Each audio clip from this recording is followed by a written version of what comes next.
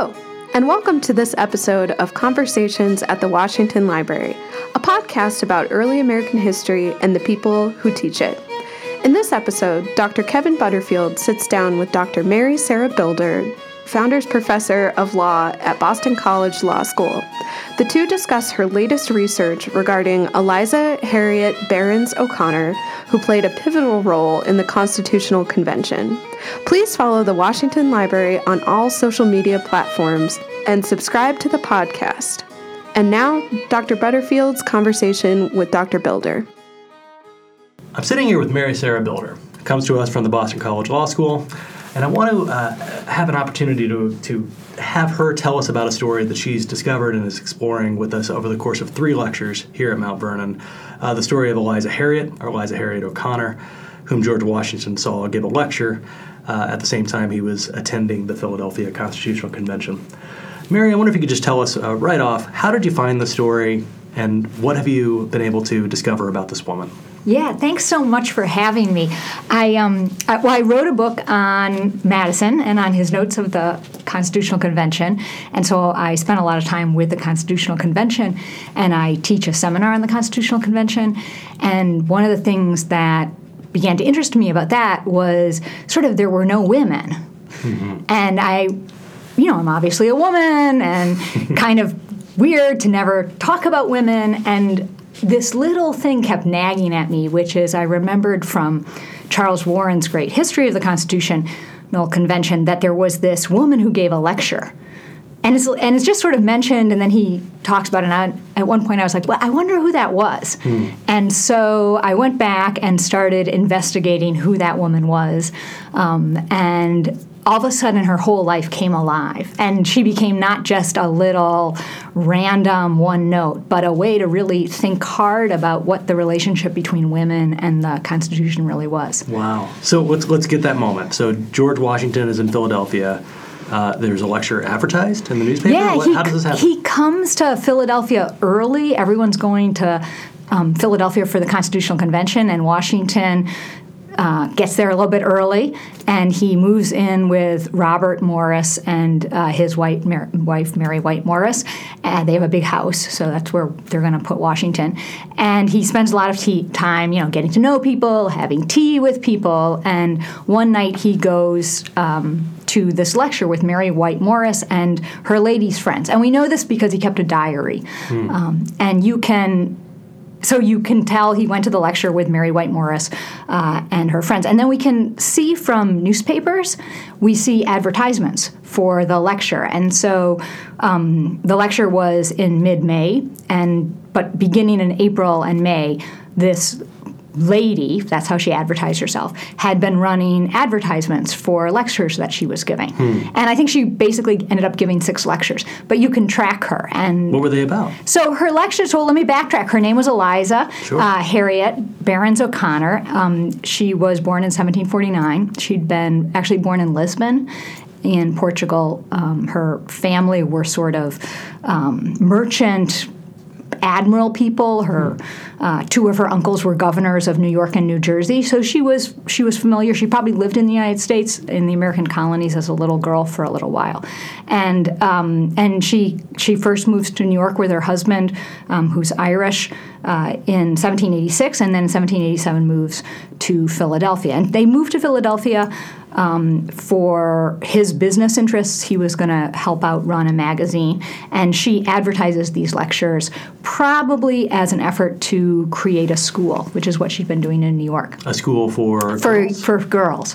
Yeah, for young women. And so she really fits beautifully into a moment when on both sides of the Atlantic and also in France, all of a sudden everyone thinks women should be educated. I mean, not everybody, but among people with money and what we would think of as sort of upper middle class gentry, all of a sudden female education is the rage. And she's part of that movement.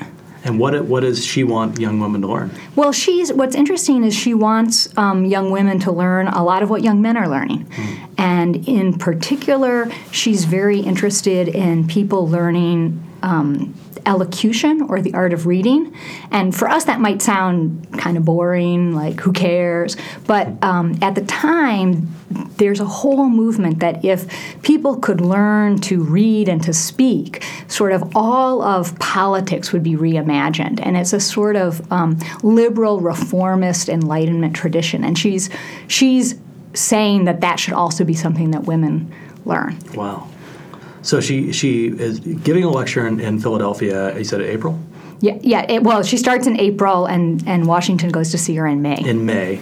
I have to ask you may not know the answer to this, but when someone like George Washington, who's, of course, already as the most famous man in America, does the show stop when he enters the room? What do you know about that? It's a great question. So she obviously thought he was coming, or people assumed he was coming, because she postpones her lecture.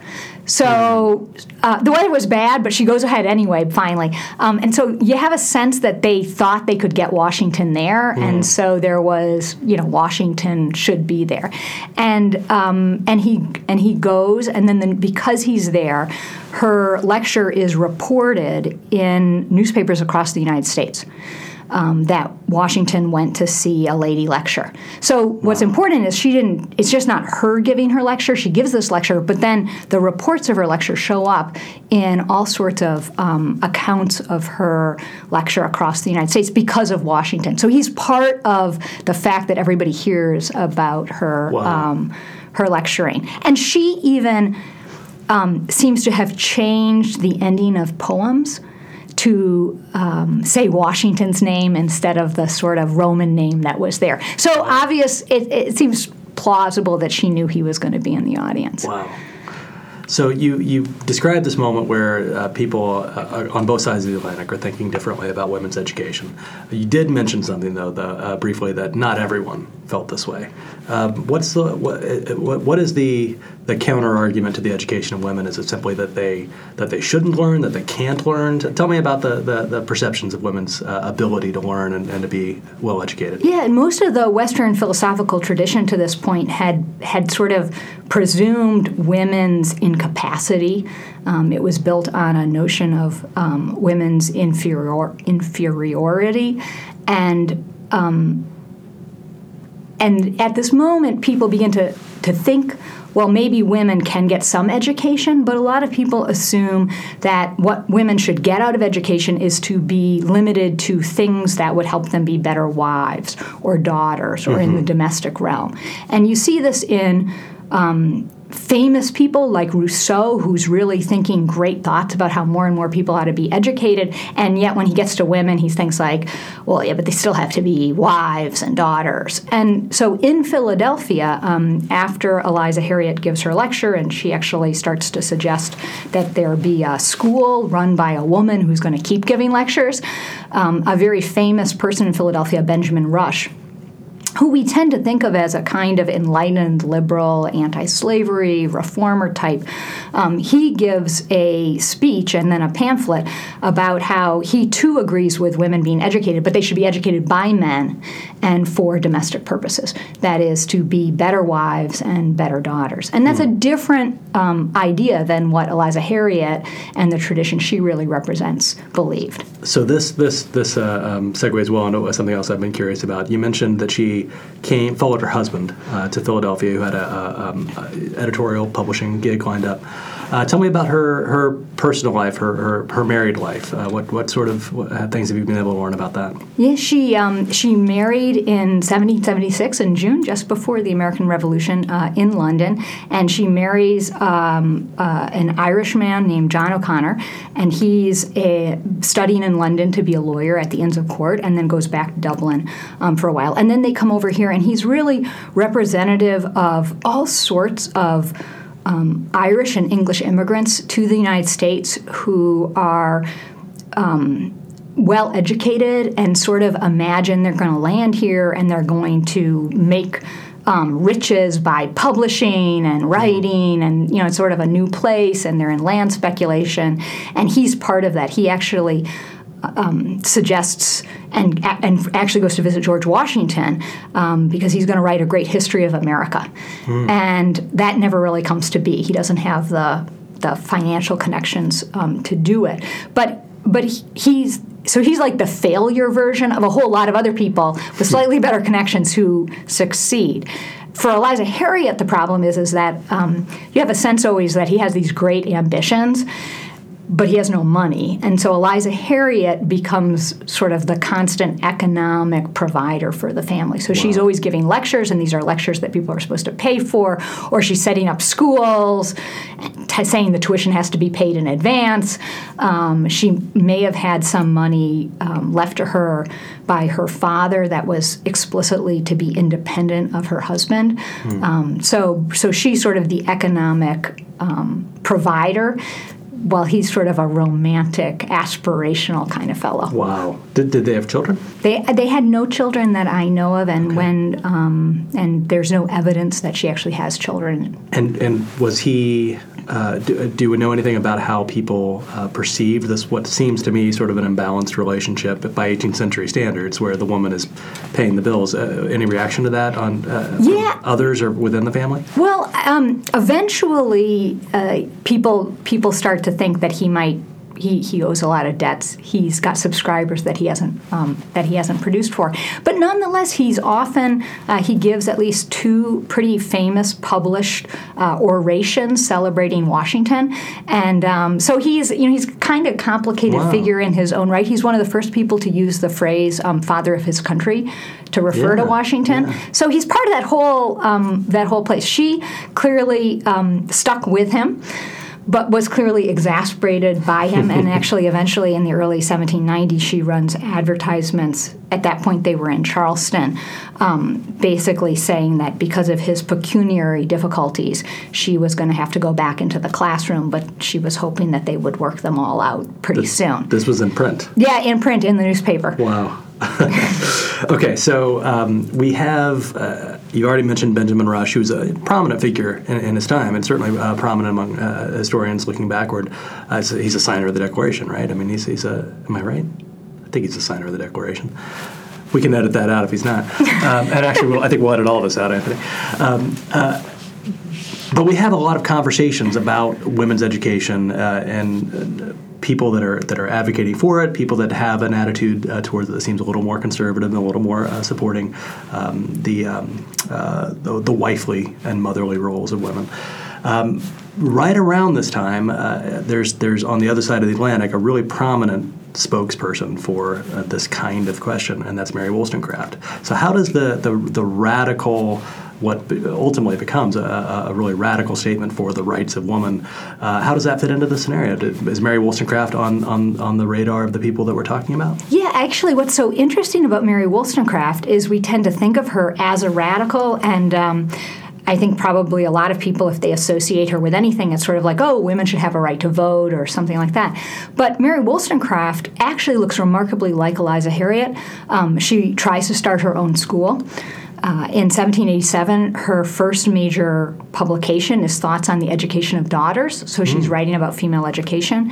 She then writes under a pseudonym a book called The Female Reader, which is designed to create a set of texts to teach young women elocution and the art of reading. And then in 1792, she writes Vindication of Rights of Women, but it's mostly her educational texts wrapped now in this rights rhetoric. And that very famous, there's only one sentence in the entire Vindication that says women ought to have political rights. And it comes at the end of a paragraph where she first complains that sort of women who have education don't really have any opportunities to make any money, which was both her and Eliza Harriet's problem. So what's so interesting about Mary Wollstonecraft is in some ways she just is the very famous version of what Eliza Harriet experienced in her own life. And for me, what's important about that is the classic story we've told of this period really focuses on someone like Rush and his views about women's education as being mostly for domestic purposes. And historians have tended to think of that as the dominant liberal model, something that's sometimes called Republican motherhood. Sure. What's so interesting about putting someone like Eliza Harriet back in the story and connecting her to someone like Mary Wollstonecraft is we can begin to see the way in which maybe there were lots of women who didn't agree with that, and maybe we can begin to re-understand women's education and women's oratory as a position advocating for more political equality. So it's a way of sort of displacing this very dominant story in which the liberal position is really about domesticated women. Wow. Of course, I think most of our listeners, when you hear the sorts of things we're talking about, also think of Abigail Adams and the famous request to her husband to remember the ladies.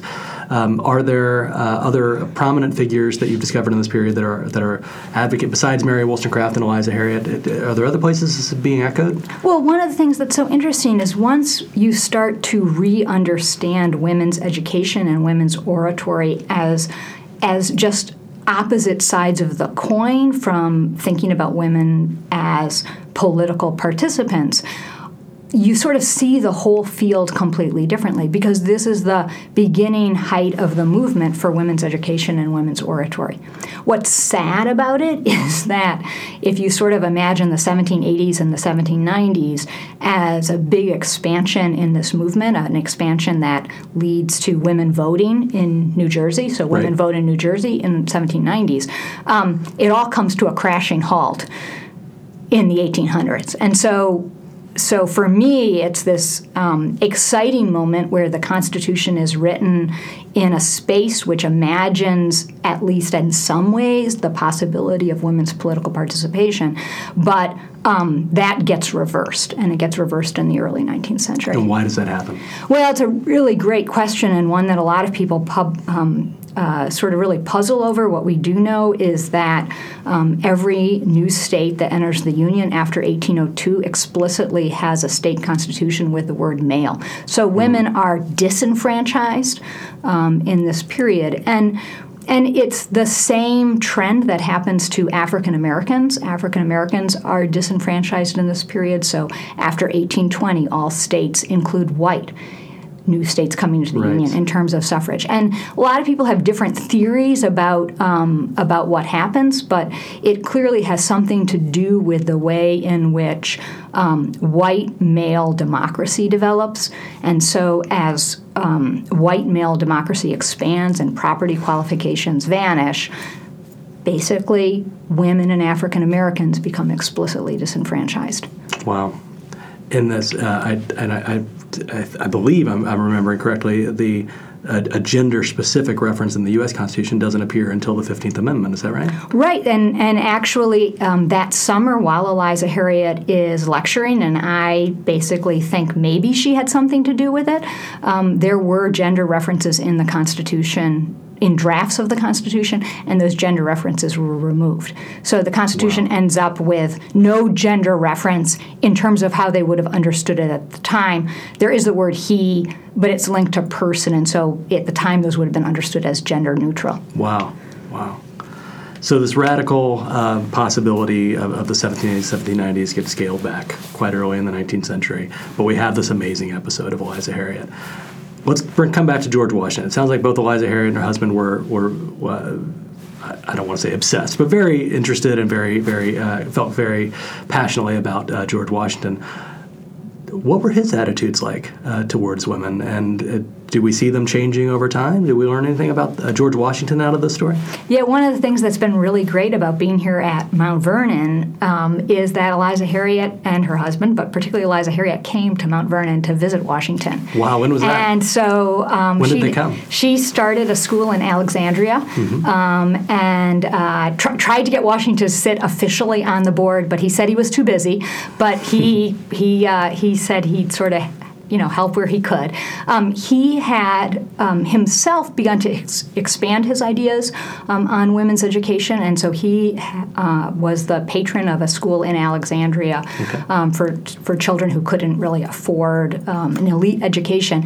And there's a wonderful letter written, I think in 1786, where he says he's willing to allow girls to be educated, but at a ratio of 1 girl to every 4 boys. Okay. So, he maybe wasn't totally expansive. He did work to have his step-granddaughter and niece educated at a school that looks very much like the kind Eliza Harriet was running. Really? So, so he's no Mary Wollstonecraft follower, but he was remarkably, I think, in a lot of ways, enlightened for his period. And in fact, in his diary, he records how he felt about Eliza Harriet.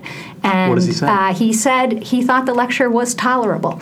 And is that praise? And I think that's praise. I always joke that's what Mr. Darcy says about Eliza Bennett, and so it's perhaps a not bad thing at all. Wow. So in all of this, we have a great window into the past, but I do want to kind of finish the story. We finished the story for the future of women's rights up into the early 19th century anyway. But what happens to Eliza Harriet? Yeah, well, what's sort of sad about Eliza Harriet's story is that I think she demonstrates how difficult it was for women in this period who were ambitious in some ways and sought to live life according to some, sort of aspirational intellectual pursuit. She continues to be forced from one town to another, probably because of her husband's debts. They end up in Columbia, South Carolina, where she's running a very small school. She dies in 1811, and at that time her inventory suggests that she has been reduced to living in the room of one person's house. Wow. But nonetheless, she had her books, she had her eyeglasses, and she left her money to her executor's young daughters. So a little, even at the end, a little pro-female voice there. Wow. And we did talk about the future of women's political rights, but in terms of women's education in the early 19th century, does anything of Eliza Harriet's vision carry on? Yeah, it's fascinating. You can actually begin to trace, if you look at the history of women like Elizabeth Cady Stanton or the Grimkes or Lucretia Mott, all women who in the 1840s are going to advocate at Seneca Falls for women's voting, are going to participate in laws to allow married women rights. And you look at their biographies, and many of them were educated at female schools or spent some time teaching in female schools. Catherine Beecher goes to, and her sister Harriet Beecher still very famous of Uncle Tom's, writing Uncle Tom's Cabin, are both educated at a school that Sarah Pierce starts in 1802 in Litchfield.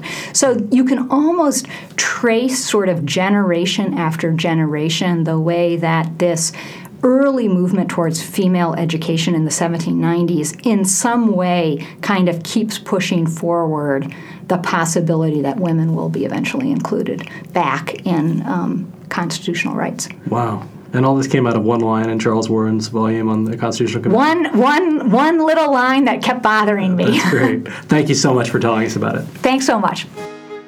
Thank you for listening to this episode of Conversations at the Washington Library. Be sure to subscribe and follow this podcast on iTunes or wherever you get your podcasts.